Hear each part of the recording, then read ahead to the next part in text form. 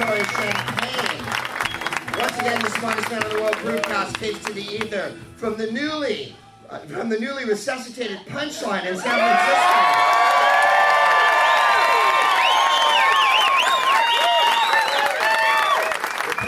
Was set to close, and now it's set to stay open, and definitely because it has some sort of chicanery, buffoonery, larcenous, graft-ridden fucking license that they got now, designating it as a historical area where cocaine was done.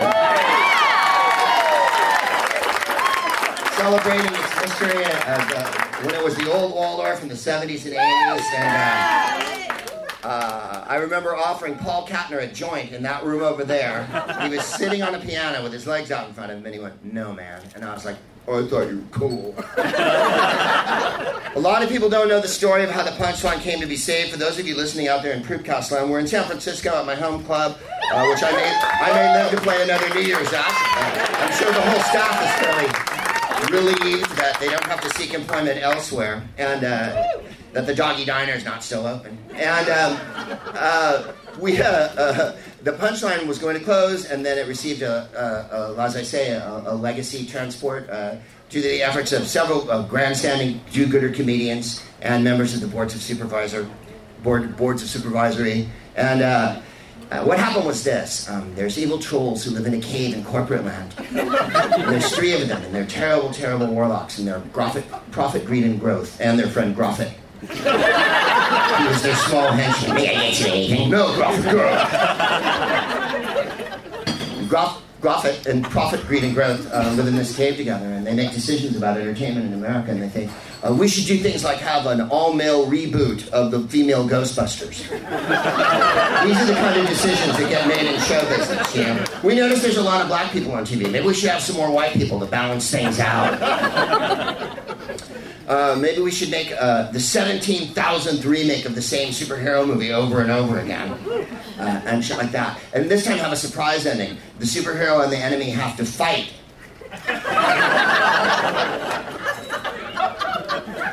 So there they were in their cave. The lime-ridden cloud rising up about their knees. The horrible, terrible, black pudding ebony sky ripping up above them, and ectoplasm pouring through on them in a rain of frogs and worms and caterpickles and whatnot. Other effluvium, flotsam and jetsam. And that was when the moment came through. They were like, there's only one club in San Francisco that's intimate and small, located in the financial district, that a multitude and a plethora of comics have played the last 40 years. Let's close it. And make a tech bro douche canoe water park. So that tech bros can take their douche canoes all over the water park and ride. Oh, look, here's the Cambridge Analytica backsheesh water slide. Oh, look, here's the selling time to Nazis Twitter twist. Oh, look, here's the YouTube incel endless video loop to recruit young people to be white sociopaths that we refuse to take off. And all those rooms were going to be there. That's what this place was going to be. It was going to be an amusement park for white supremacist, sexist tech dudes. Oh, wait a minute. Those are mutually inclusive. I know some of you probably work for a tech concern here. Get out. Get out now. Get out. It's in the house. It's in the house. It's behind you. It's behind you. I don't know if anyone saw the original Amityville Horror with the immortal James Brolin and Margot Kidder. James Brolin's acting is like, what if you took one of the inert elements from the higher periodic table and gave it lines to read. In that movie, Margot Kidder says to him, if I can affect my Margot Kidder, I love you. And James Brolin will go, beard. I love you back. So there's a scene in the movie. It's a haunted house. It's in Amityville, which is someplace in white people, New England or something. You know, where, to be honest, they should be tormented. That was the problem I had when I saw the movie at the Burlingame Drive-In in 1977. Yeah. I was like, I don't give a fuck about these Yankee fucking flipping house assholes who buy some fucking old piece of property that has a human head on a pole in front of it and then wonder why every room's filled with frogs at night when they're trying to take a yogurt bath or whatever. Fuck you with your beard and shit. This guy's cool. Fucking haunt the house. Kill everybody. Let's see some heads roll. I want to see the dog come through with like a Catholic priest head on it or whatever. Oh my God, you know. Like, no, I want to see some shit. So they get Rod Steiger, who I think is a rabbi or a priest or a rabbi priest or something, and they come, which are they have this one, you know, the ice cream truck. Dun dun dun dun dun dun dun dun dun, and you come on, they're like, oh, and what will you be having for your dessert? Well, you'll be having pudding then, be like, maybe over there. Jesus, Mary, Joseph, and all these things. Oh, I was going to do something about all the abuse in the church, and then I figured I'll just have a whiskey instead. And twinkle for a while. Catholicism. Really? You can just do anything and then tell a guy in a booth and he says it's okay? And then when you die, even if you're a mafia don, they're like, that's all right. Well, then what's the point of doing anything? I could be a Republican if I wanted to live that way.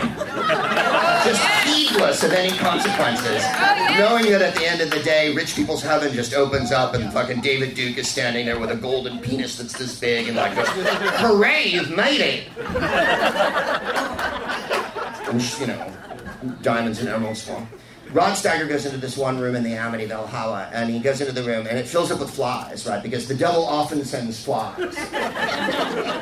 Now, were I the devil, and I am in fact dressed like the character from the Arthur Miller play from the 70s as the devil tonight, were I the devil, I would have a much more elegant way to get to you. There would be like, funk music playing, and there'd be like chocolate pudding and shit, and you'd be like, fuck, this is awesome. And then like, am I high? And then, and then that's it. That's when I sodomize you.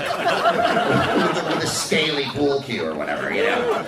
Because that's the way the devil should do it. In the Amityville Horror, it's so overt. He goes into a room, a bunch of flies gather, and because he's Rod Steiger, he's like, no, and he starts to open his collar, and he, I'm hot, you know, because he's Rod Steiger, so he has to indicate everything he says by saying it. I'm hot, and yeah, I get it.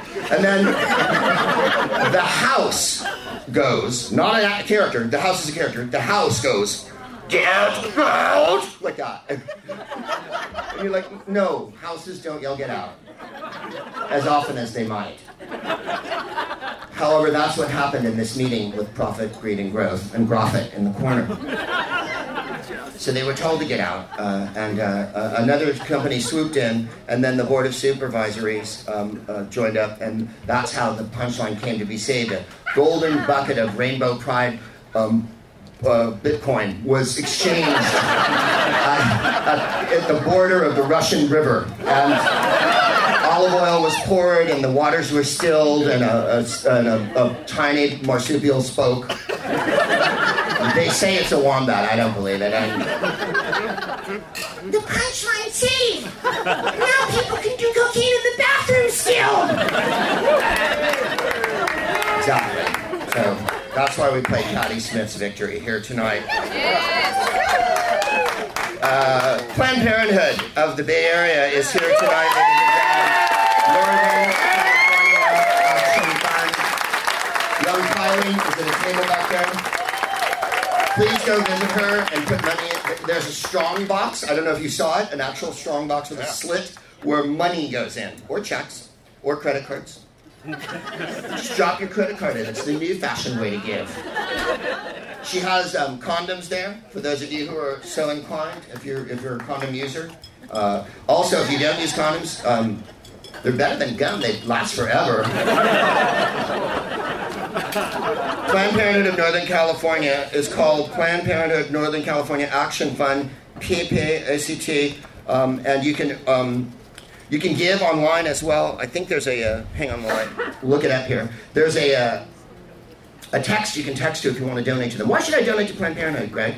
Well, there's an all-out assault by pedophile predators that run the government. They're called the Republican Party, and what they're doing right now is trying to remove health care for women because they hate women and want them to die because they're a white supremacist, homophobic, misogynistic death cult. Now, they've taken over the country, and we all know where we are. I don't want to bum anyone out. I'm just giving you the news here. A white supremacist, misogynist death cult has taken over the country. You may remember it happened in 2016. They are trying to remove healthcare for women. When I say healthcare, I mean healthcare, not just... the whole abortion thing is so hilarious to me. Abortion is as natural as anything that could ever happen. By the way, it just happens sometimes. Anybody get up on that? Women aren't murderers. Women are awesome. And they are the people who often, and women I mean women with a Y, are the ones who carry on the race. As you notice, men often useless and screamy. Men often complaining about shit. Like, I don't like the Women's World Cup because my penis was small. Or, I don't like the new Ghostbusters because there's women and I can't relate because my penis is small. Or, I'd have voted for Hillary, but she's a bitch because my mother told me my penis was small. Or, this is the litany of complaints men have. They often follow the same thread. And so because they're in control now, and people who look like they melted at an easy-bake oven, every single person that's around 45 has a misshapen head or no chin or is dripping from where they stand. They all have that. Like, they were not popular when they were little. Whatever horrible white supremacist privilege they've been given because of their wealth or position or family that they came from, they've all carried on being awful every moment of their lives. You can see it in the corrosiveness that's in their eyes.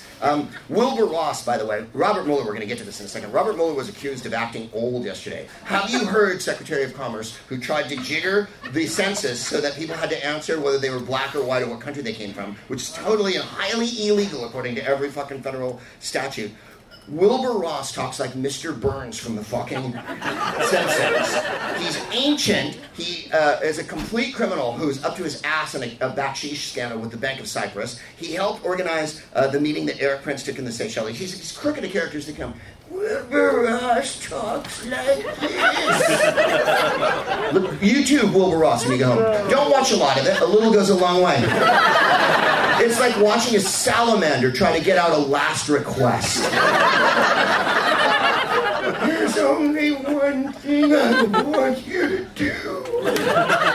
It's that awful. And it was revealed 2 days ago in Politico, which is one of the great right-wing rags that covers politics in this country. Hello. Yeah, like The Hill. Yes. Politico is just slightly left of The Hill, as Alexander the Great was slightly to the left of Napoleon. And they said Wilbur Ross falls asleep in meetings all the time and that morale at the Commerce Department's at an all-time low because they have to schedule the meetings for the 20 minutes that he's sentient today. Only the best people will drain the swamp. PPFA. To donate to Planned Parenthood of Northern California, the Action Fund, it's PPGive. That's PP. I'll spell it. A lot of people listening are American. I know. This is the Bay Area. You're all educated. You all know how to order a bottle of wine. There's a lot of other people out there. They don't know what exculpatory means. We're going to get to that. They don't know the difference between collaboration and collusion. There is no such thing as collusion. PPGIVE 241444. That's PPGIVE 241444. And their slogan is, everybody deserves life-saving health care. And it's absolutely true. So we couldn't be more thrilled to have them here tonight. Sophia, who's the macha over there, has sent people out at, to person at the table. And Kylie's here tonight, as I say. Drop by on your way to the loo or on your way to the bar or wherever you're going. Don't go to the kitchen. That's full. And give them a nickel or give them a dime. And by that I mean a $5 or a $10 bill. If I hear change clank, I'm coming over there.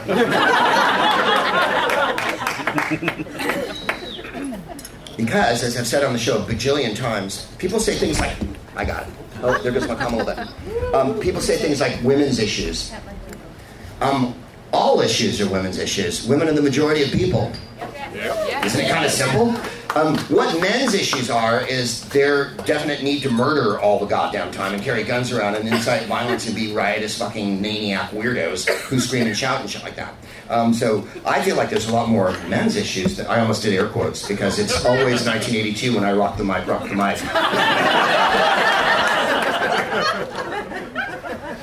A couple of quick things that I want to talk about the punchline a little bit. I'm never going to get that to stay. Oh, look, Kamala Harris. Now, I know this is San Francisco, and she was, of course, a DA here and then AG of the state of California. and then a senator, as you know, to great aplomb. She makes white racists nervous, which is my favorite thing about her. You may remember in the Jeff Sessions hearing, when Jeff Sessions, who is played by Foghorn Leghorn, well, slavery was a two-way street.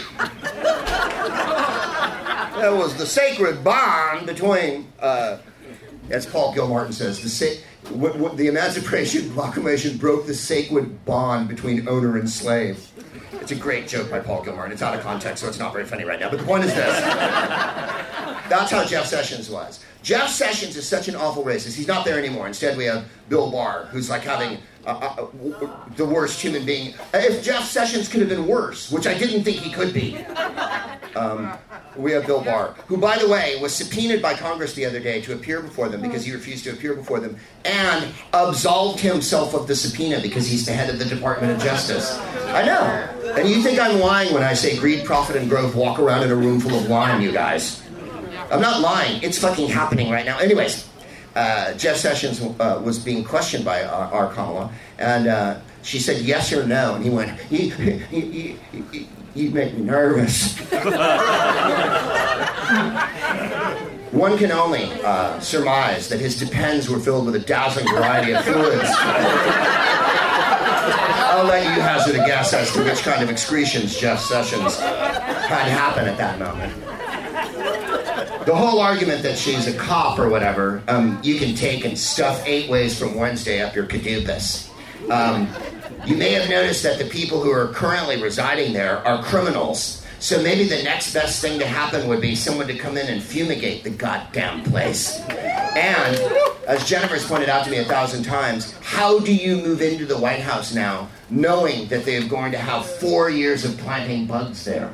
You can't live there.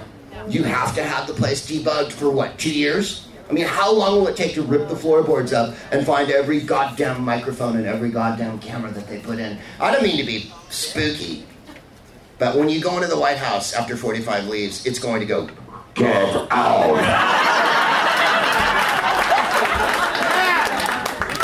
And then it's going to play, right?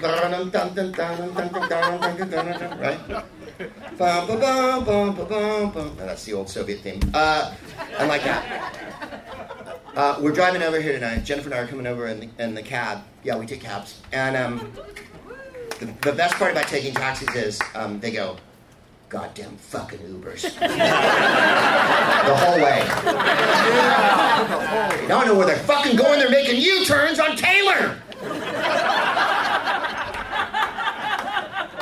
Cab driver couldn't have been nicer. He pulled up. We were faced toward where we were coming. He was faced the other way. We crossed the street. We got in, and he went, "Thank you for crossing the street. You guys are faced the right way." And I was like, "That's San Francisco." He had a computer on the front seat with him, not a radio, a computer, and he was playing the Grateful Dead, which I recognized after a few beats. Time stood still. Jennifer leans over to me and goes, "Is this Fish?" And I go, "No, it is actually the Grateful Dead." Because I recognized Jerry's voice. I don't know which song it was, because they have a lot of songs. And as Jennifer once said, the Grateful Dead is the most accurate characterization I could ever think of. It's country music for high bikers.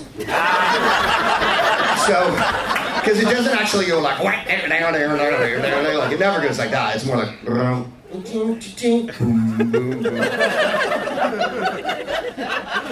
there's a street up above.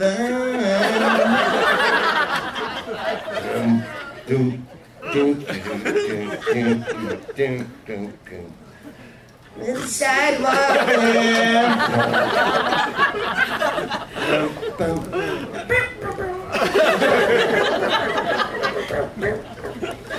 And a million people.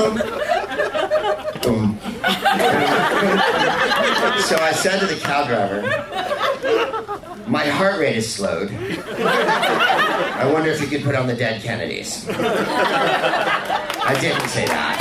And it would have been a hilarious thing to say. I said, "Is this Grateful Dead live?" And then he goes, "Yes, it is." And I hazarded further, because I thought I recognized it. And I went, is this Europe 72?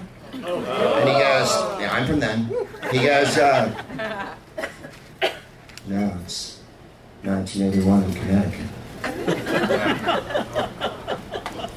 First he looked and went, I think it's the late 80s. And then he looked again and went, no, it's 81. Boom.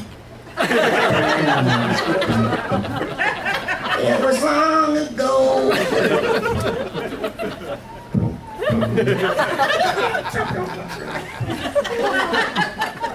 And I still remember. So I said to him, I saw the Grateful Dead in 1978 at Winterland, but I mistakenly called it, I said, you know, the one on Post and Steiner, you know, the Fillmore. And he goes, the Fillmore's on Fillmore. And I'm like, I've been high a while. Since 78. For those of you not from San Francisco, the Western Addition, as we call it, because it was added to the West. Part of the Gadsden purchase in the 1880s was they added the Western Addition. The Reverend Starr King personally cut the ribbon when with Bret Hart. It was quite a day. And a Jumping Frog was there and whatnot. So we added. Now the Western Addition used to be quite black. And there was lots of jazz clubs there and whatnot. Even recently, Yoshi's used to be there. And then and then the other side across Geary is the quite white part of Fillmore Street. So Fillmore describes many areas. And then where I lived on Hayes was the drug addict part of. I lived right near where the Full House houses were. I lived in kind of a crack house right below there in the summer of 1981. And our downstairs neighbor was a drug dealer, so we would go downstairs and buy drugs from him. And he had a Doberman Pinscher that I was mortified of that would run up and down and bark all day, and you were like, I can't tell it to shut up because I'm scared. And one of my friends went away to do summer stock up in Santa Rosa, and he had a big pile of laundry in his room that I was about to take possession of for 3 months. And I go, Mike, what are you going to do with all your laundry? And he took a giant garbage can and put the laundry in there, put the lid on it, and put it outside. And I went, what are you going to do with it? He went, I'm leaving it there. I'll come back and get it when I'm done. I'm like, you're going away for 3 months. In that flat, there was a bacon grease can of French Market. Do you remember the French Market coffee can, the red one with the blue label, right? When you would buy it, it had chicory in it. You get it. In the old days in San Francisco, there was no such thing as gourmet coffee. You'd go to the supermarket or the corner store, and the big gourmet fucking coffee would be this French Market coffee. And then you'd buy a Melita filter or whatever, and then you'd run out of Melita filters, and you would use a paper towel, which made the coffee taste like a paper towel. And then if you ran out of paper towels, you would try once with toilet paper and realize that wasn't going to work. Because once you poured the boiling water in, the toilet paper disintegrated. Then you would use a t-shirt. I'm going through all the stages of Melita depletion. A Melita filter fits in a plastic or wooden thing that sits on top of a carafe, right, that the coffee goes in. And you would put this much coffee in it, and then you'd pour the boiling water on it. And sometimes if you wanted to get crazy in those days, cinnamon. So this tin lived on top of the ancient 1940s range with the black knobs and the clock that hasn't worked since Roosevelt died. The clock stopped the day Roosevelt died, 1925. Right? And thank you. An O'Keefe and Merritt range that weighs 5 million pounds that you have no idea how they got it up the 76 steps from the bottom of Hayes Street, because those houses are precipitously gathered on top of giant steps.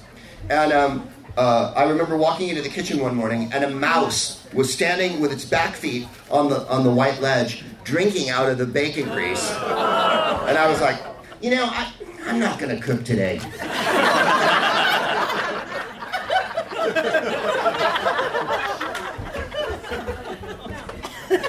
So where Post and Steiner was where the Fillmore. Is the Fillmore still there? Yeah. Fillmore's on Fillmore, to orient the people I'm talking about who don't live in San Francisco. And It was a much more colorful neighborhood once upon a time, and by colorful I mean dangerous, and poorer and less gentrified. And Post and Steiner was even more dangerous in those days. This is the 70s. I've told the story many times, although it's always worth retelling because it's so fucking fraught with hilarity. I went up with my friend Jay, and we drove in his Toyota. And I think we were going to see, and I'm not kidding, I'm so embarrassed by this, I could just fucking die, but I'm not gonna ever lie to you, other than when I want to tell a joke. We went to see Richie Blackmore's Rainbow with Ronnie James Dio. Yeah, long live rock and roll, long live rock and roll. And this one's for Ronnie, right?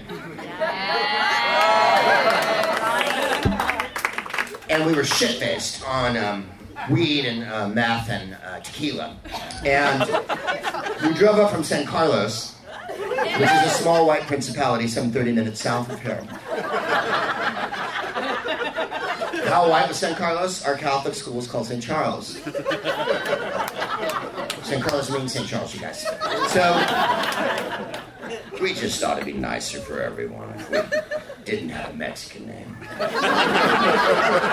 You know, so that regular people would feel better about themselves.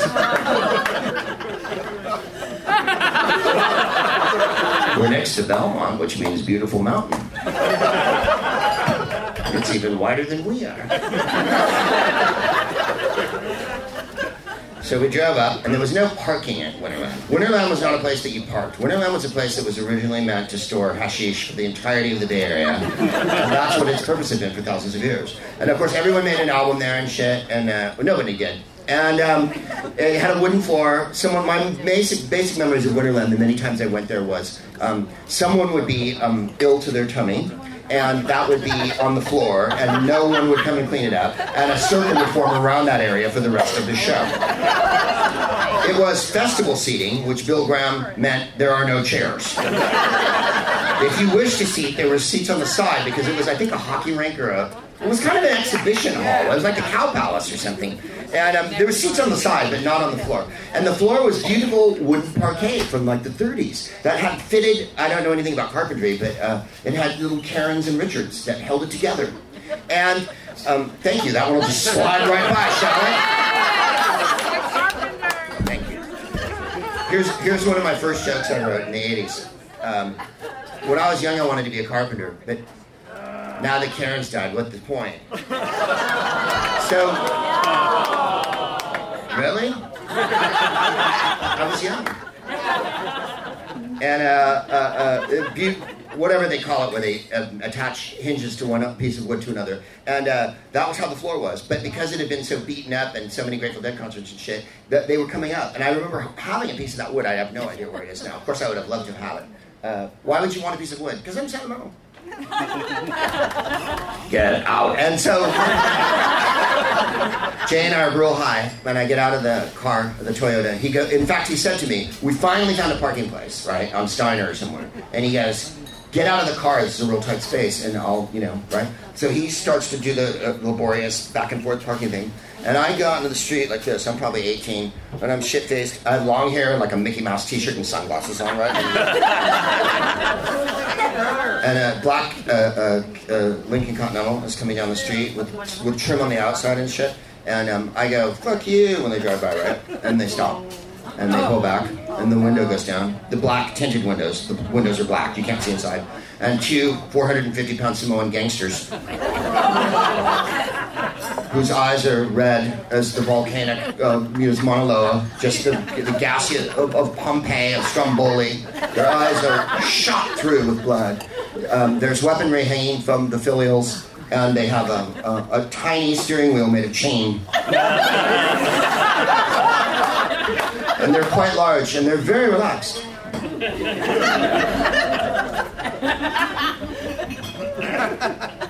Is there some kind of problem? And I went, oh my God. No problem at all. I was just enjoying good fellowship in all its single-digit glory.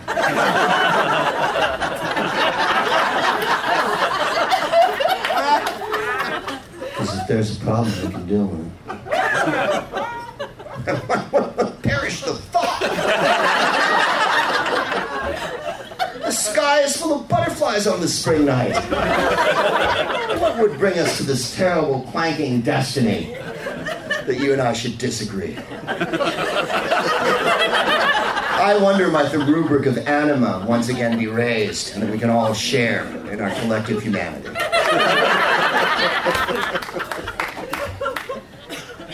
Because if we need to deal with it, we will.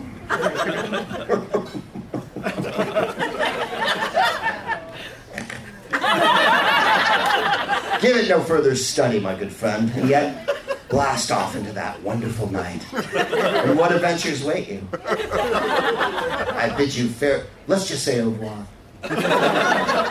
Adieu is too conclusive, don't you feel? Window goes up, and they drive off. I fall to the curb, and I'm weeping. Because I am an 18-year-old shit-faced punk from San Carlos.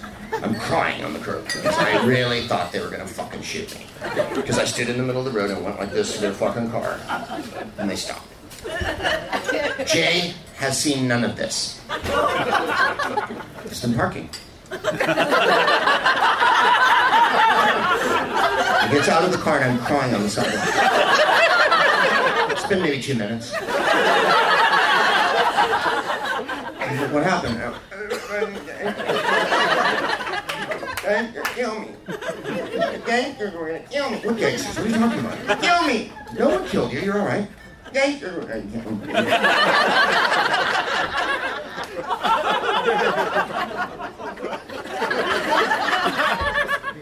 So I went to see the Grateful Dead. No such incident took place. Because the Grateful Dead in 1978 was a finely tuned apparatus. I wouldn't say machine, because machine would mean it would glide.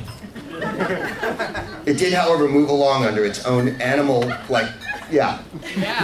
watching a Grateful Dead show was like watching a camel caravan cross the desert. It started in the long distance, the hips clanking, the legs in confluence, the packages gently swaying from side to side. Every once in a while,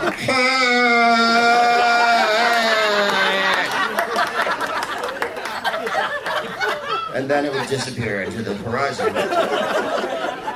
It was a religious experience. Why are you waving your phone? It was a religious experience.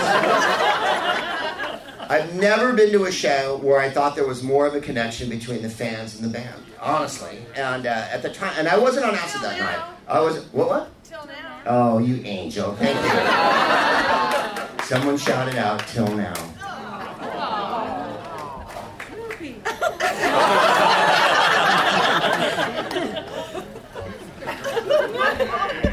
And his obsidian heart broke that night. Could it be the Grinch's heart inside his night? Cindy Lou Who was only just 2. All the Who started who beloved Christmas love. But the Grinch who lived just north of Whoville. Yes, I'm doing Jeremy Irons, not Boris Karloff.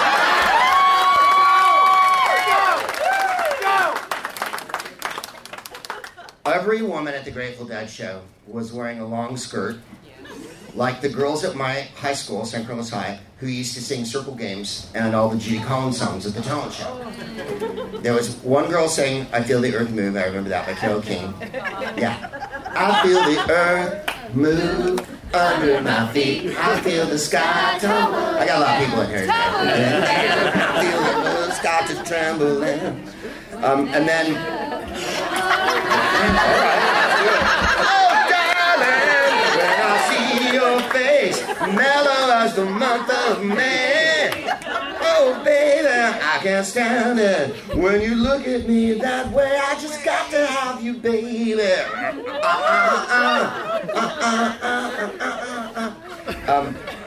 She was a bit frizzy for me. She did, however, write the locomotion, so she gets a lifetime pass. A chugga emotion like a railway train. And so all the hippier girls at my school, we had one guy who would sing original songs, Brian Woodbury, and he affected a kind of Bob Dylan on Rolling Thunder thing. He had kind of a like soft felt wampum hat and the chukka boots. And his songs are quite good. One of them went like this. I can't sing that one. All right, here's one. We're going dragging on the Sunset Strip. I'm not fucking with you, and I didn't throw shit. Didn't throw shit. 1, 2, 3. We're going dragging. Right, it was awesome. But he had a folkier side too. And then the hippier girls in the school would come out and sing circle games. Or I like the fire. Well, yeah, right. You put the flowers in the vase that you bought today. I went to school in the 70s. So we had Crosby, Stills and Nash at our talent shows. And then I would get up and do like Abbott and Costello. Because we didn't know you could write jokes. We thought you just learned other people's jokes and fucking did them, and that was somehow fucking funny. The laughter you're giving now is exactly what my jokes are. Not so funny. They wore long skirts with like little sandally shoes, and they spun every girl at the Grateful Dead show.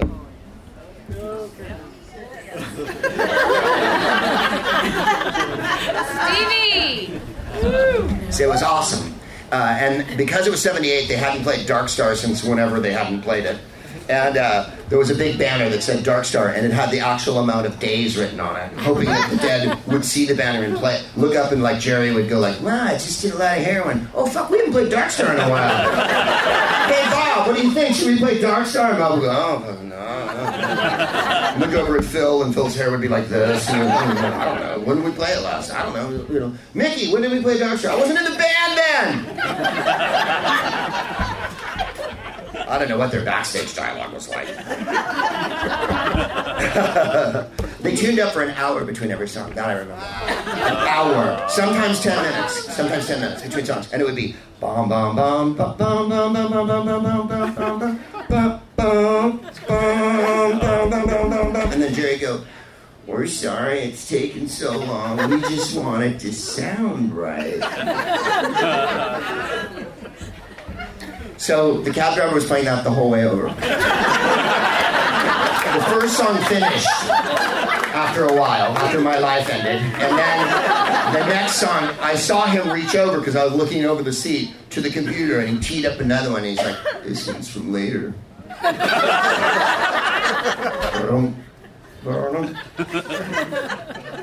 Jerry Garcia was a lovely human being, and we're lucky to have had him in the Bay Area. He was a wonderful musician and a very lovely guy. My favorite other story was one time he was going back to Stinson where he lived. For those of you who don't live in the Bay Area, Stinson Beach is over on the other side of the Golden Gate Bridge, not the Bay Bridge. The Bay Bridge is the silver one, and now the partially Copenhagen one. And yeah, we went Scandinavian. I love the second half of the Bay Bridge now. Because all of a sudden you're like, am I in Finland? This is awesome. Did I just drive into a Volander mystery? Because it used to be that, you know, that WPA 1930s, Rod Steel and the miracle of technology. Over 40 lives were lost, and engineering, and here's a seagull over the city by the bay. Homosexuals will live there later. As for now, we have not yet had World War II. This is a work process during the Depression where we gave lots of people a job so that they could die building an enormous bridge to connect Oakland to San Francisco. So there was that part of the bridge, and then they knocked it down finally and put up the second half of the bridge where you're like,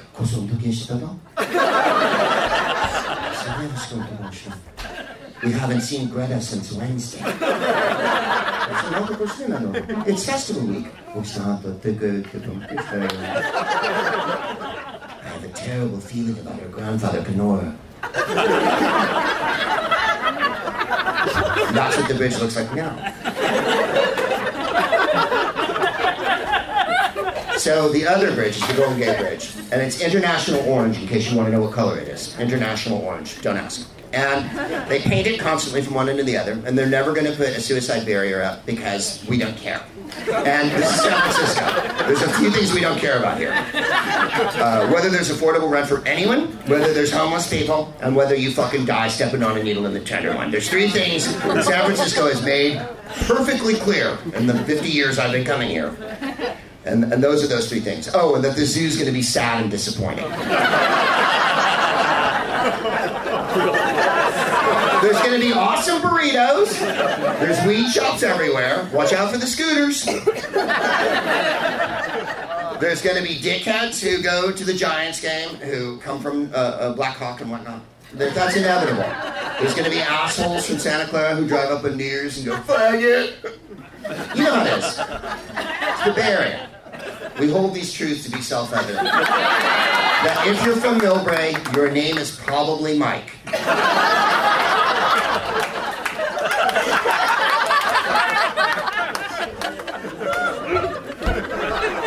If you come from the outer Sunset, you're going to wear Ben Davis pants and have a drug problem and probably kill your commanding officer. When I'm lying, jump right in. Until then, gaze in fucking breathless wonder at the verisimilitude and veracity of the fucking holy grit that I am laying down. May I have another alcohol-based beverage? Thank you. And I hope that went over the mic.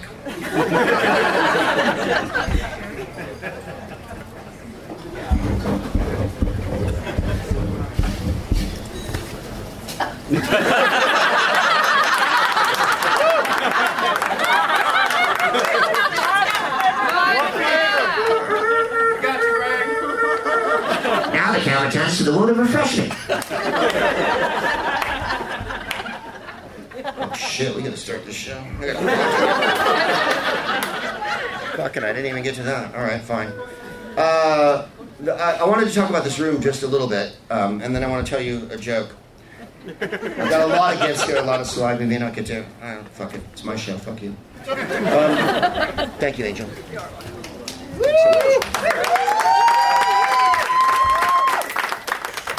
Sometimes they trick me here at the Punch and put a lime in it, and then I'm like, am I in Old Mexico?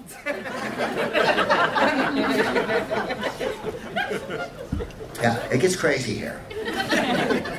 I'm making an album this weekend, by the way. Here's the story of the album. A year ago, I made an album here called The Resistance, and Jennifer, of course, is at the back of everything here, because, as we often discuss, behind every great man, there's a great woman pegging him.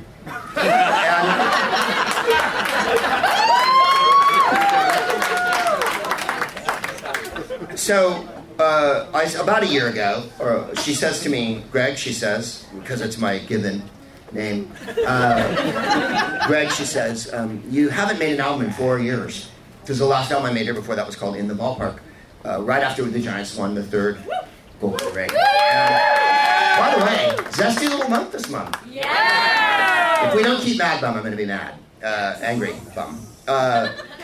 Yeah, we're streaking right now, which I didn't expect at all, because the first 3 months of the season it was like, oh my god, the team's on life support. We're the 1899 Cleveland Spiders who won 20 games.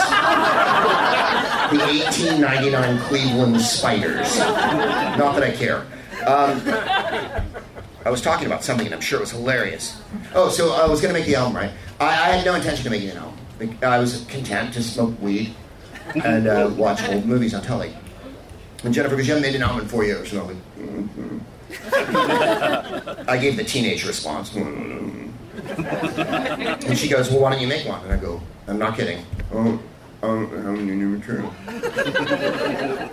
I improvise 100 days a year and more. I'm on the road with News Live anyway. We're doing 100 dates this year. And I do dozens and dozens of podcasts where I improvise the whole thing. And I said to her, and she went, I've got an idea. You're a comedian. Why don't you write some?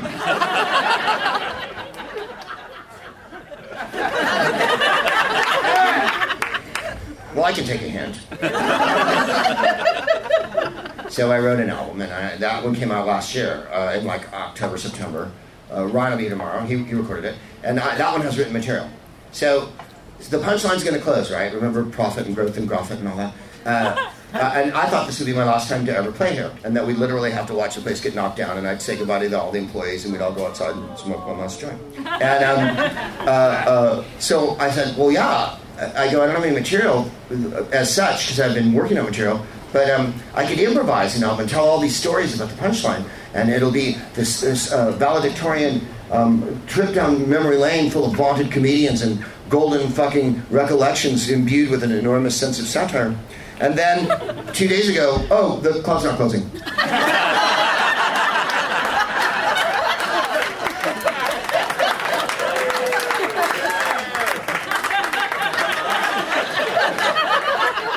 So if you come this weekend, wow.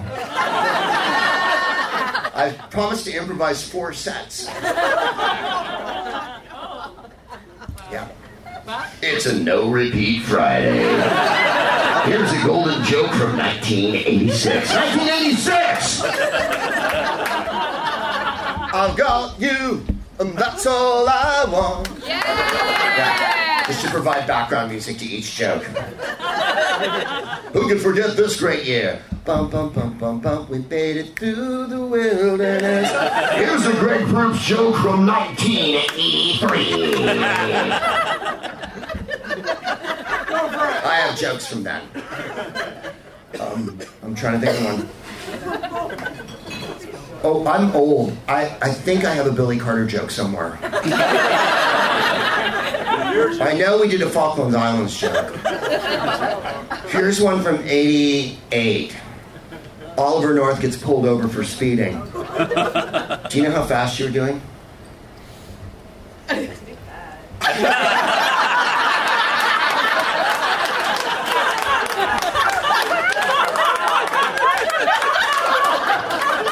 No, I don't, officer, but I thank God for giving me the foresight to buy this powerful American car.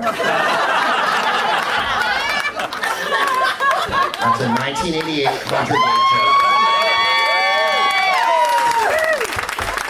I did it in Fremont at a club called Stripes one night. And a dude at the bar yelled out, "At least it wasn't a fucking rice burner!" That really happened. Good night. Great night at the Yard. Yeah, Fremont. The delicate sensibilities. The Sunshine Saloon in Pleasanton. They would turn the video game off and make the bikers quit playing pool and go, "All right, we're having a fucking comedy show." And so the bikers would be like, "Killed your fucking cat."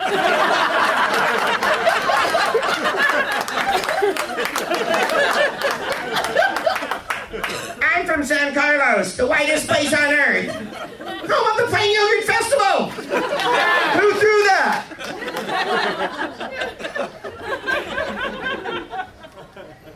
So, over the Golden Gate Bridge is where Marin is. And other than Marin City, Marin is a lot of people named Jasmine and investment bankers named Steve. They live in a magical wonderland.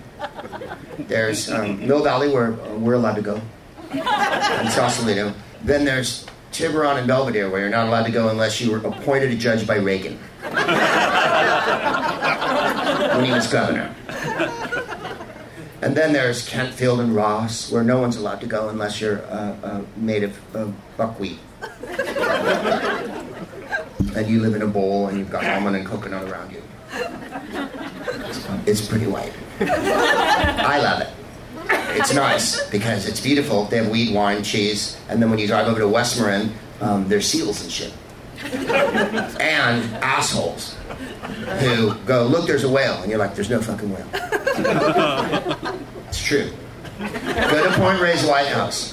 At Point Reyes is beautiful. It's just a stunning movie location. And you stand there, and at the end, in the great vast Pacific Ocean, you can almost see Japan. It's that clear. And if the curvature of the Earth wasn't in the way, you could see the smoke rising. Last time we were there, Jennifer and I were there, and the guy's going, "There's a whale over there!" And we look over, and there's no fucking whale. You're being a whale dick. Except whale dicks are huge and impressive. And you're being small and disappointing.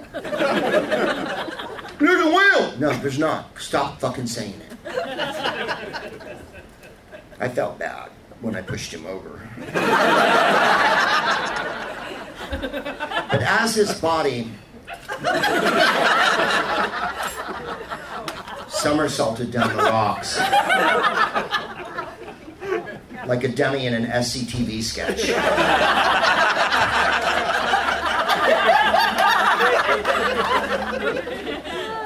Tears of joy filled everyone's eyes that were standing on that precipice.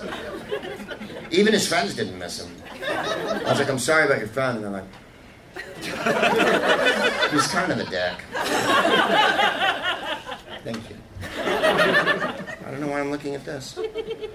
So Jerry was recording in San Francisco. We're on the same story, by the way. The show has moved no further forward from when it started an hour ago. Now, if you want a definition of inertia, a body at rest, is that the first law? Kepler's first law? Body in motion, body at rest. So a show at rest. Jerry was finished for the day here, whatever he was doing, and he was driving back to Stinson, where he lived, which is a beautiful, secluded beach. Down, by the way, one of the most harrowing rides you'll ever take. There are Charles Bronson movies set in the south of France that are not as harrowing on their fucking ride down. It takes a thief with Cary Grant when they do the fucking car ride down the thing. Isn't as scary as the ride to Stinson Beach when you're sober. And at night, there's no lights whatsoever. It's just terrifying the whole fucking way. If you see like I do, which is very sexily blind. Being with me is like being with Donald Pleasance in The Great Escape. Every night, James Garner asks me to walk across the cell, and every night I trip and fall. And then I make a beautiful passport for him.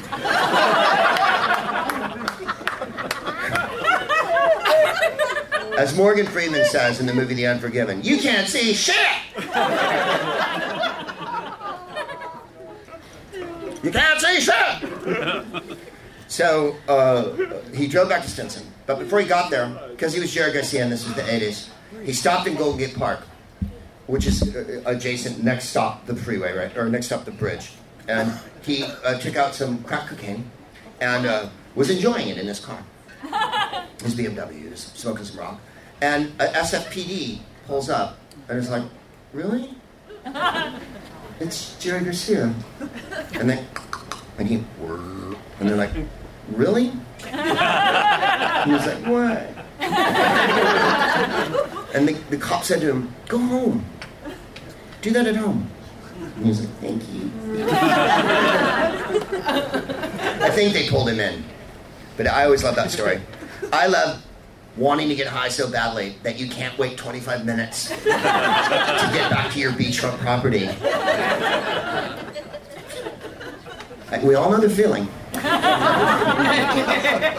If you don't have a sense of urgency, it's something you might try to develop. I was recently in Canada, the city, country, and we were in Winnipeg, and then subsequent to that,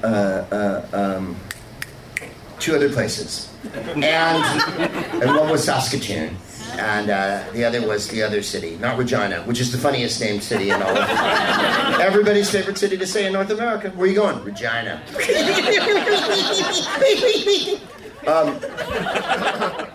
can't remember the other city. We were in some other bizarre, really dinky fucking place. And not Calgary, outside of Calgary. It wasn't Banff! Stop guessing! It was Lloydminster, since you forced me to this now, with your incessant fucking male guessing. First of all, it wasn't going to be a dick measuring contest, which in Canada is in meters. And it's not a dick, it's a loony. We were in Lloydminster, Alberta, which is across the border from Lloydminster, Saskatchewan. And they both have the same name, and yet they're on either side of the border. Across the street from our hotel was a Denny's, a haircut place called like Rocky's Tough Cuts. I'm not kidding. And a marijuana dispensary. So I had to run across the freeway, which I did, because I had to go to Denny's. And then I had to go to the marijuana dispensary after Denny's. They couldn't have been nicer. Canadian weed's good, which isn't a surprise. If you've ever been to Vancouver at any point in your life, it's like you get off the airport in Vancouver and they're like, really? And you're like, yeah, okay. And that was my Grateful Dead story. I wish it had a higher laugh content. We'll be recording an album this weekend, which, of course, by the time this goes out, will be a moot point. And then on the 1st of August, we'll be in Tacoma doing a podcast there. The 2nd of August, doing stand-up. of the Tacoma Comedy Club. Then the third, Spokane Comedy Club, which is in Spokane. She don't lie, she don't lie, she don't lie. Spokane. And then the 4th of August will be at the Spokane Comedy Club doing a podcast. We're doing one on the Thursday, one on the Sunday. Then on the 7th, we'll be showing Babette's Feast at the Aero Theater in Santa Monica.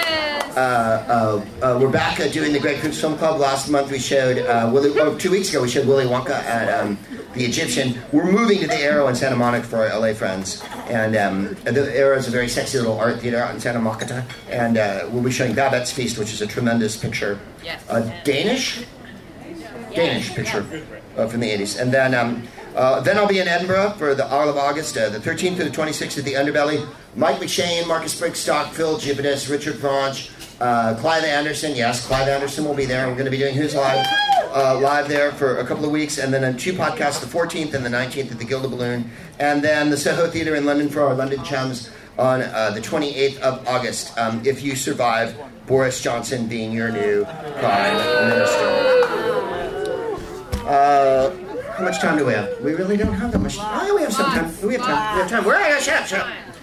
We'll make it. Last week was Robin Williams' birthday, and exactly. I had the very great pleasure of knowing him and enjoying an acquaintance with him, and we were friendly. And I was in a group here in the 80s called the Comedy Underground, and every Monday night we would, me and Debbie Durst and Michael Bossier would drive out, and the freeway was still here then, that went right down to Washington Street, the Embarcadero Freeway, before the earthquake. It would dump you right off at the Punchline, basically. So we would smoke weed the whole way and listen to Prince or Led Zeppelin or the Beastie Boys or whatever, and we'd come here. And Robin sat in with us a couple nights on this very stage, and Robin was extraordinary to improvise with. One, because he was the greatest genius comedically that I've ever been near in my entire life, and two, he was fantastically physically strong and sweaty. So I remember standing right there on the stage and having Robin hug me in a headlock, his hairy breasts up against my face, covered in moisture.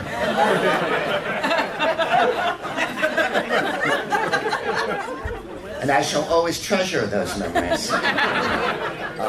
He was everything that a human being could be. He was kind and generous and thoughtful and grand and enormously inspirational to all the comics of my generation and subsequent generations that started here when he was as Warren Thomas, my other great friend and influence, who's also not here anymore. He's swirling in the heavens. Warren Thomas pictures in the dressing room here, and he was my best friend. And he often said to me that Robin was our Elvis. And then, fantastically, because Warren was quite clever that way, would always call Janine Garofalo alternative Mork.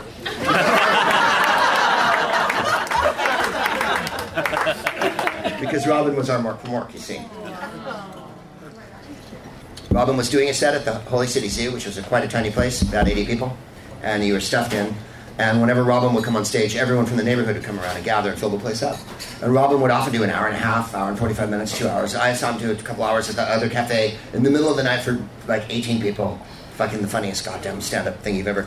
As Harold Pinter said, he would wait till he got to the provinces and then crack off Shakespeare, you know. Like, it would be a Tuesday night for no reason, and he'd come late, and that would be it. Like, there was no... He was obviously able to generate his genius any time he felt the need, because his craft was so refined and his impulse was so dedicated and pure and unbelievable bravura.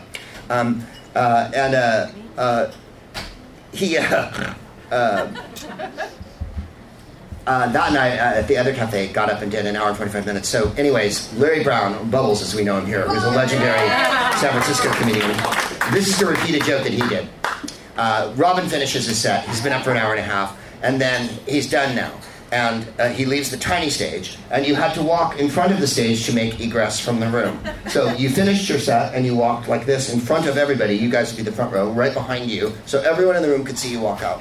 So they bring up Larry, and they're like, here's Larry Bubbles Brown, and Larry gets up in front of the mic, and Robin walks across in front of him, and he goes, hey, Mork, where are you going? I stopped through Popeye.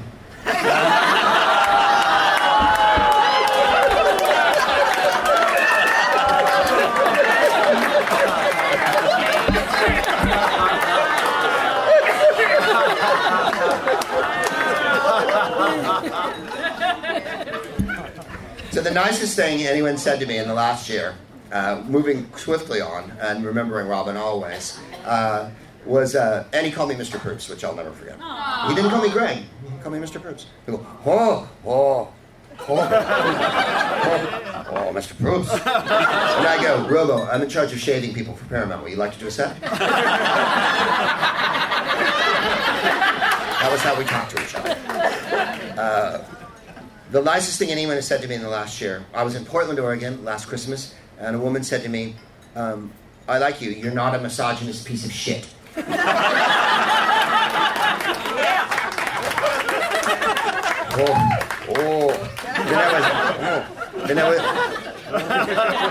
I was in Toronto at the Toronto Comedy Festival, JFL, of 42 last year. That was October-ish, September-ish.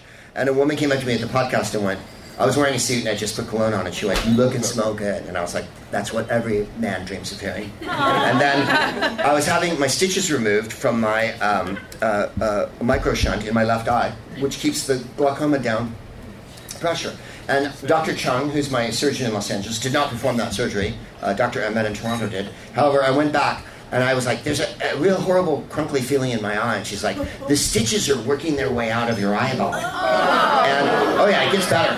So she goes, I'm going to pull them out. So you put your head in a little vice thingy, and like this, right? And you have to open your eyes real wide. And Dr. Chung took fucking implements and first of all snipped one off with the scissors and then pulled one the fuck out. And I sat like this. Jennifer's right there. Jennifer's not like just watching, right? And I went like this, and she cut the fucking thing out and pulled the other one out. And she goes, you took that like a woman. I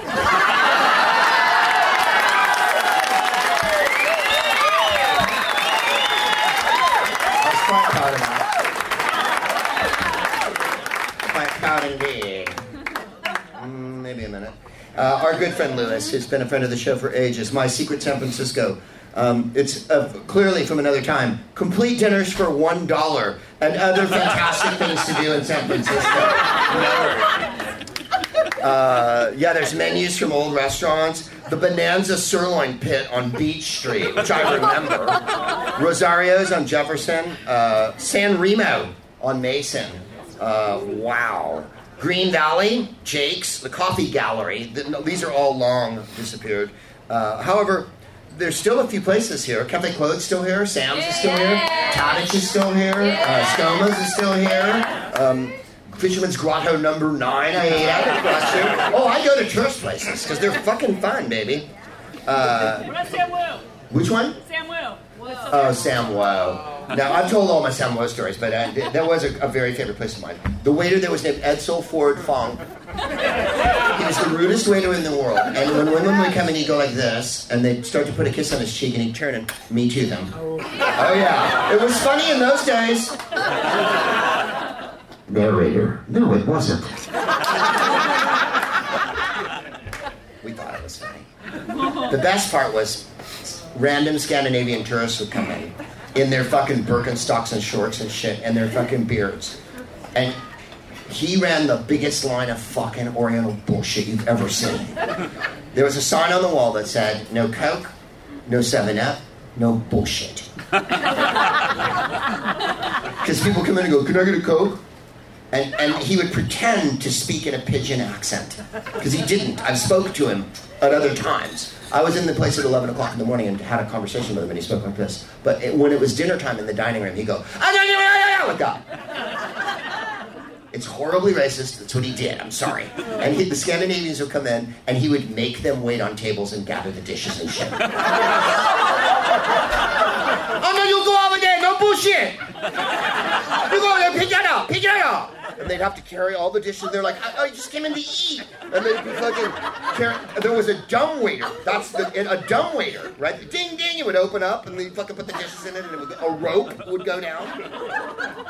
And there was an assistant in the dining room where he worked who had those shoes that you would see in Chinatown, like the gumboot ones that had the weird orthopedic soles. And I don't know if he was something. Edsel abused him. Sit down, goddammit! It was fucking awesome. awesome. Now that we've broken the Asian stereotype barrier here tonight, which I'm proud to say as a San Franciscan, we used to go to the Giants games in the 60s. There was a Chinese man named Gus, and he often frequented the right field side, the first base side, and he wore a gigantic coat that was too big for him. He smoked a cigarette, he had a cane and a black Giants hat, and you'd go, "Come on, goddammit, Willie McCovey! Goddammit, Willie McCovey, you get hit!" Through the whole fucking game. Anyone who's my age will remember this. Goddammit, Willie Mays! You get hit, goddammit! That's good. No, there's too much. Here we go. Let's see here. My hatred for Facebook is like an orchid that I'm raising. I'm like Raymond Burr. There's just me, a young man, and a very hot room where I incubate my hatred for Facebook. Why, Greg? Why? Well, they helped throw the election in 2016 by taking money from foreign entities and allowing Cambridge Analytica to access millions and millions and millions. I can't express or exaggerate how many millions of people's identity they stole. And they had to pay this week a $5 billion fine. $5 billion. Which is a nickel to him. It would be like if you reached in your pocket and was like, "I thought I had a dollar bill. Fuck. Oh well." That's what it's like for them to pay a $5 billion fine. In my opinion, Sheryl Landsberg and Mark and all of them, some jail time would do them good. Tampering with the American election, letting foreign entities buy things, and letting people's identity be stolen so that you can have money for it. And by the way, they made way more than $5 billion in the corrupt practices that they practiced. And from the fine they paid today. That's my opinion. Of course, you can go as quiet as you like. There's a lot of white people here, and you're like, "But I talk to my older relatives on Facebook." I would never deny people the use of Facebook. I think it has a use. I just think that the people who run it, when you think about, and I've said this 1,000 times on the show, and forgive me for repeating myself, we often think about banking interests or arms dealers or real estate developers as the most evil people in the world. Tech giants. There is no difference between Andrew Carnegie, the head of Chevron Oil, Jamie Dimon, and Mark Zuckerberg. No moral difference whatsoever. It's like saying Pol Pot was cooler because he ate noodles. It's that analogy. You know what? Stalin had a lot of great pierogi. I'm sorry, pierogi. So he was morally superior to Somoza, or Marcos. Yeah. No, they're evil, greedy, and I was going to say fuck pig, but that's a little too on the nose. Following reports of the transfer of personal information of over 50 million users from Facebook to data mining firm Cambridge Analytica, the firm that came up with lock her up and drain the swamp. That's why we have those phrases. They were generated in Russia by Robert Mercer, who funded Cambridge Analytica, via Steve Bannon, who sold them to Facebook, who data mined our information, including yours and mine. We were all on Facebook then. I was. And I would get trolled by Nazis who would put the Pee-Pee the Frog thing up and call Michelle Obama the N-bomb on my Facebook page. Oh yeah. I think we all remember the glorious days of 2016 and 2015 leading up to the election. I know you've all gone quiet now and you're like, "Is this the boring preachy part?" Yeah. Facebook is facing probes, including the United States, the European Union, UK, Israel, India, and Canada. The United States Federal Trade Commission has started investigating whether or not the use of personal data, well, they've already concluded that. A multi-billion-dollar penalty, the company has accepted a 20-year-long agreement that enforces it to implement a new organizational framework, blah, blah, blah. None of the officers at Facebook have been punished, and none of them are going to do any jail time. A $5 billion fine is a slap on the wrist, and wowzers, McTavish. Moving on. Yesterday, Mueller testified in front of Congress, and Mueller just to give you a little background, I know everybody didn't watch this and everybody's not interested and everybody doesn't care and there's all this weird narratives going on. Robert Mueller is a conservative. Robert Mueller was the head of the FBI. Robert Mueller worked in intelligence. Robert Mueller served in Vietnam as a Marine. Robert Mueller is a straight arrow, as we used to say in the old days, and he has a couple of things going for them. One, integrity, and two, an inability to tolerate bullshit.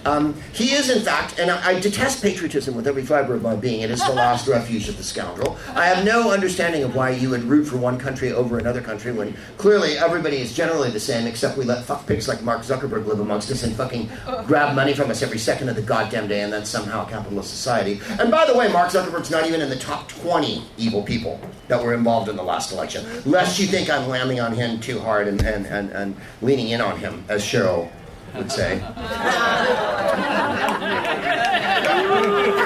Yes.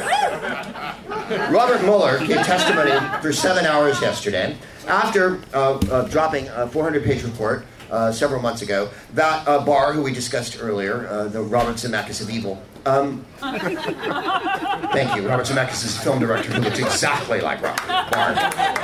And by the way, Barr's father is the one who gave Jeff Epstein his appointment as a teacher at Dalton. In case you think the circle of evil is not unbroken, and that the DHS with its child trafficking, and Jeff Epstein with his child trafficking, and 45, our president with his child trafficking and his model agencies, isn't all part of a gigantic piece. It is. Rich white guys want to imprison and traffic women because they don't like women very much, and their own lives are dismal and horrible. And there is a criminal justice system. It just doesn't serve any of the words within the title of it. There is no justice. The criminals are never imprisoned, and there is no system. If you or I were to walk out of this building and drop a giant bag of cocaine on the ground, we might suffer some severe consequences. If you were to be the head of a company that gave 50 million people their personal data, you might just get a fine for that. If you were a person who met with the Russians consistently, whose campaign manager and personal lawyer are doing major federal time right now, and still you can yell every 2 seconds and make the noise machine carry on for you that you're innocent. I believe 45 called himself a very innocent person today. If you can still run that line of bullshit on me till the end of fucking time, you'll understand that there's no criminal justice system. Otherwise, criminals would receive justice. We're hoping on the Epstein thing that he does go away for a really long time. I don't want him killed in prison. I don't want him hurt. We'll never find everything out if that happens. A bit like Ted Bundy when they executed him. He had much more to tell. A macabre point, and perhaps not as funny as I wanted, but here we go. Robert Mueller testified yesterday, and the optics that the New York Times, the Washington Post, what's his name? He's on MSNBC. He hosts Meet the Press. He's got... I know who he is. I'm getting to it.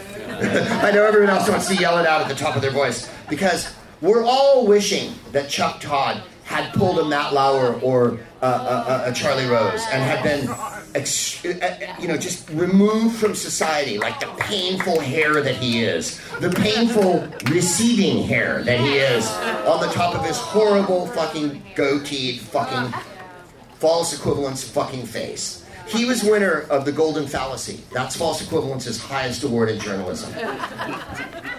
Chuck Todd, here's Chuck Todd reporting in 1941. Well, the Japanese bombed Pearl Harbor today, but again, America left a lot of ships there.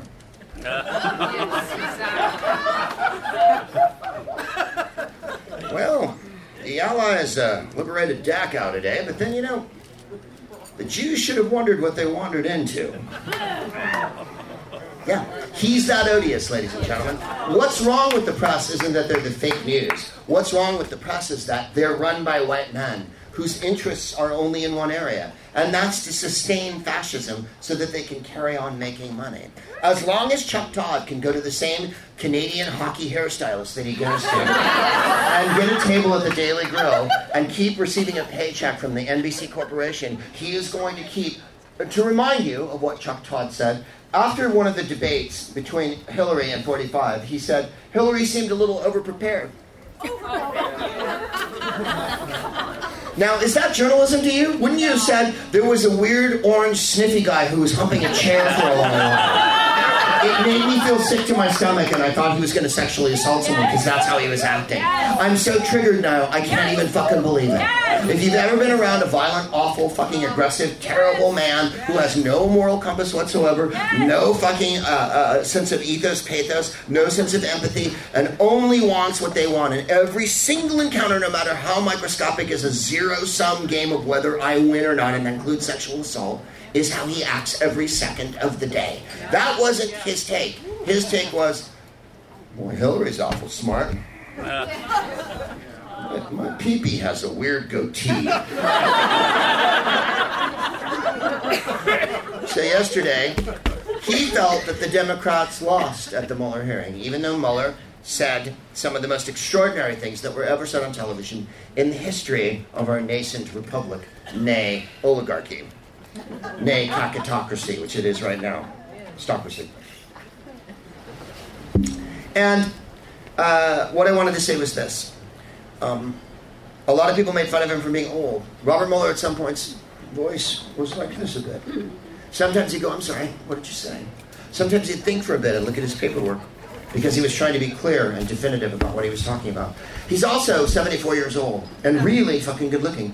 Yeah. Ramrod straight with silver hair, a giant fucking... He's so fuckable, it's ridiculous. Why was I the only one who saw him as a fuckable, gorgeous 74-year-old who was occasionally, old, and everyone else was like, this isn't a good TV show! I like it when the orange water buffalo who rapes girls yells a lot! That's a good show! The orange buffalo that rapes people's funny! Bob Mueller said exculpatory, I don't know what that means! Rachel Maddow last night called the hearing an unrelentingly dire indictment of this administration, which is exactly what it was. It was felony after felony after crime after felony listed and fucking noted down in the congressional record. If you saw the first half of the day, because it was a twilight doubleheader, the first game started early, and we let Louis Gohmert and Matt Gaetz and Jim Jordan question Robert Mueller. Robert Mueller is a hero who was a hero to the platoon that he was in when he was a Marine in Vietnam. Robert Mueller served the country in 1,000 different ways and is 74 years old. Louis Gohmert became red-faced and screamed at him. They all three threw at him weird QAnon, 4chan, 8chan, Sean Hannity conspiracy bullshit, and screamed it at him. This public servant who has served America forever and ever, and I'm by no means a conservative and no fan of the FBI. Let's be fucking honest. I'm a fucking lefty from San Francisco. I think Pete Buttigieg is too fucking right-wing. That's what a lefty I fucking am. Frankly, he's a bit corporate for me. There, I fucking said it. And he's friends with Zuckerberg, so...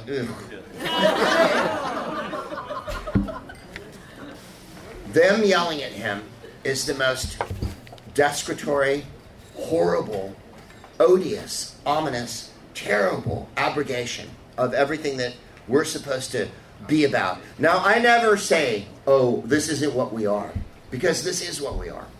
And it always was what we are. We're a slave state. We were started as a slave state. This year, as Jennifer reminded me today, is 2019, is one, when Blade Runner takes place, and two, the 400th anniversary of bringing over the first boat of slaves. And the country was built on slaves, and if you don't think it was, take a walk around San Francisco. Chinese people built a lot of this place. They were slaves, they were brought over from China, and then thrown into ditches and whatnot. They built the goddamn railroad all the way to Utah, and the Irish people were forced to build it the other way. Black people built the country. Owning a black person in the 17th, 18th, and 19th century, which 1/4 of our presidents did, including George Washington and Thomas Jefferson, who wrote, "We hold these truths to be self-evident that all men are created equal," owned slaves. Owning a slave was like owning a home right now. So if you had hundreds of slaves, it was like owning hundreds of homes. That's the kind of wealth you had. To build the gigantic plantations, to build Wall Street in New York City, to build Charleston, South Carolina, to build the entirety of the United States is built on a slave state. If you see it another way, I'd like to understand your history, because there isn't another way. The genocide against the people who lived here was one gigantic movement of the slave state. The next was to have a slave state. The next was to abolish slavery and invoke the 13th Amendment to create the Senate, the Supreme Court, and the Electoral College, which are all vestiges of the slave state, and are all concessions to the slave state to make sure that slave states always have an equal say. Do you ever wonder why Kentucky has two powerful senators, Rand Paul and Mitch McConnell, and why they have the same amount of power in the Senate that our senators, Feinstein and Harris, have? Why California, with 35 million people, is in the same boat as a state where you can't get a horchata?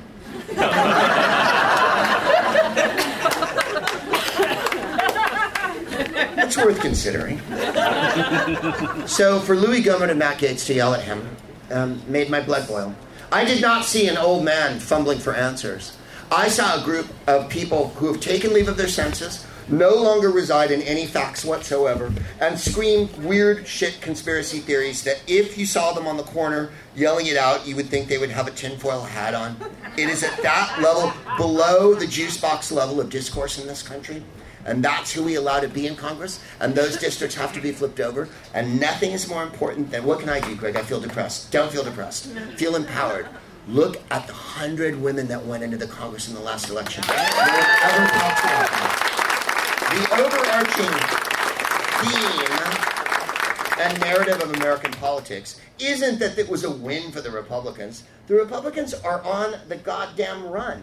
The fact that they have Louis Gohmert and Matt Gaetz and Jim Jordan as representatives shows the base state they're in. The fact that 45 got up after 7 hours of testimony and screamed at a woman reporter. The optics of screaming at a woman reporter. Screaming. They do the helicopter thing and he yells at everybody. And it was Paula Reed from CBS, which is not a left-wing outlet. CBS is as mainstream as they come. CBS will go, well, the Democrats took a loss today in a long, lengthy test. They do the same bullshit everyone does.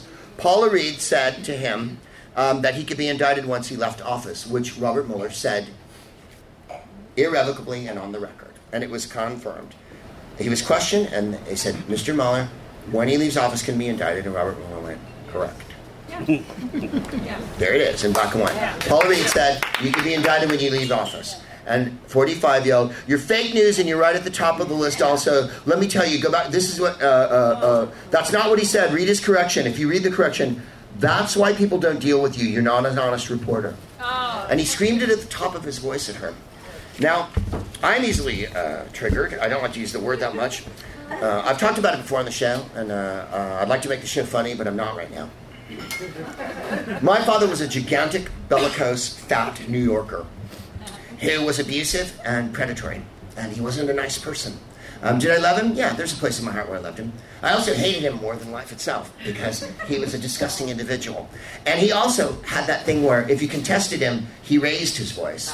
If you pulled him on a lie, he would think of some bullshit and spew that shit at you. The difference between my father and 45 is that my father was intelligent and had an analytical mind when he wasn't completely off the goddamn rails. So for me to see 45 get up there every day and scream at black people and scream at women lies and damnable lies and lies that aren't even near the truth and just yell any old bullshit. Look at his correction. If you read his correction, no, there's no correction. And he did say that.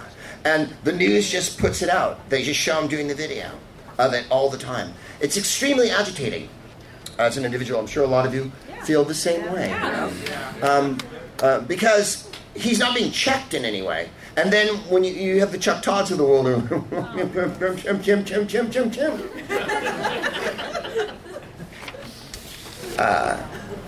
there's 37 indictments, 7 convictions. Manafort and Cohen are in jail. Michael Flynn's going to jail. Michael Flynn's partner was convicted yesterday, and he's going to jail. $40 million recovered. He was asked yesterday if it was a witch hunt, and he went, no, it's not a witch hunt. I have a lot of things I could go over here, but I'm not going to go over all of them. You get the general drift of this. None of it is a lie. This is the most corrupt administration in our lifetime. It makes Nixon's look like a fucking walk in the goddamn park. Nixon is the Roman Senate during the Golden Age. This is like when Heliogabalus was emperor. who was a Syrian prostitute who held the Roman throne for a while. It's that epic. However, as I said, when all the women won the election in you saw at the midterms what the country can do. That was motivated by facts and reason. And there's a lot of us. The Senate today, after that gigantic hearing yesterday, McConnell decided to block any... there were several bills put forward to stop Russian and foreign interference in the election, and those were blocked today by the Republicans. That's all you need to know. I don't want this to make you feel like you're a turtle on your back in the desert. What you should feel like is that we have the ball, and that's why they're charging so hard. The next election is do or fucking die for them. Whether the Democrats win or not is immaterial. Whether they lose the Senate, the House, the presidency is wildly material to what happens to the rest of the country for the rest of our lives. And so every single election, from school board to city council to board of supervisors to Senate to Congress, I know we're here in California and we're in an awesome blue bubble. It's highly likely that whoever runs for president as a Democrat will carry California overwhelmingly, and the entire West Coast. But you know people in other places, and you are allowed to phone people in other places, and you're allowed to write and participate in democracy at all times. Believe me, I travel everywhere. Kentucky, Tennessee, Oklahoma, what's that place called? Texas? And Nebraska, Iowa. I've been to them all this year. There's lots of beautiful people there.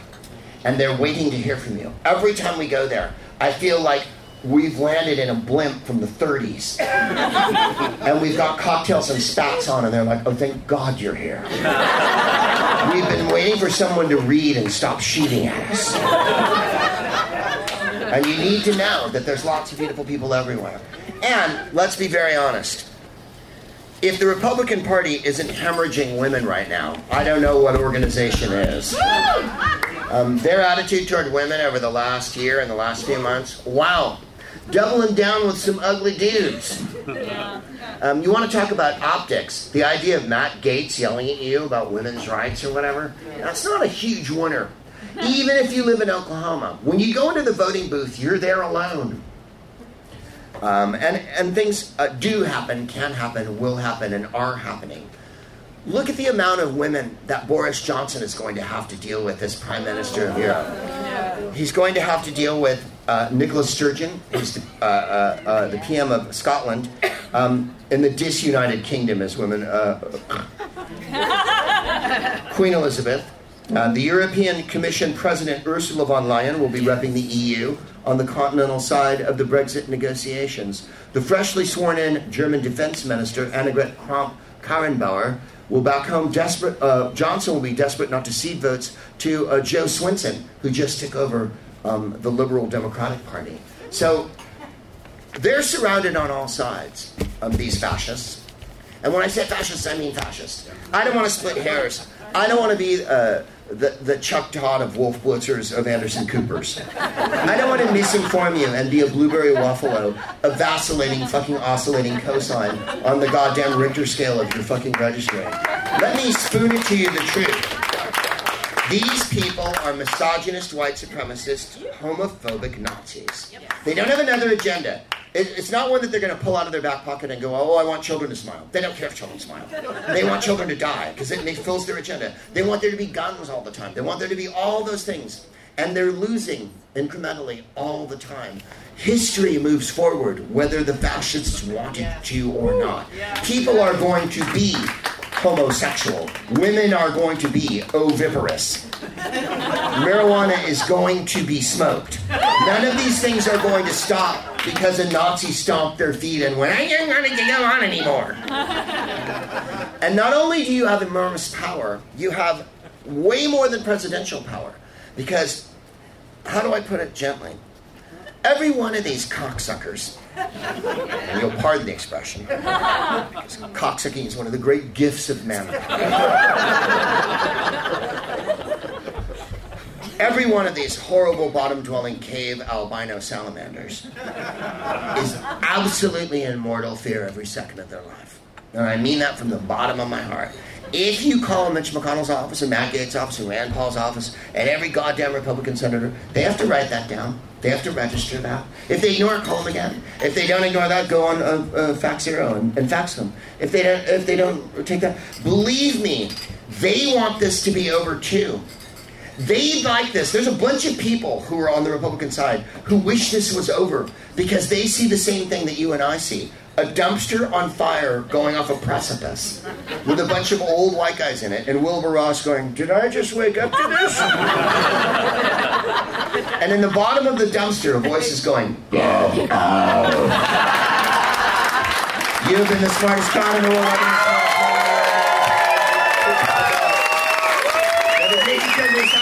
If you have to buy lunch, make sure they're very large.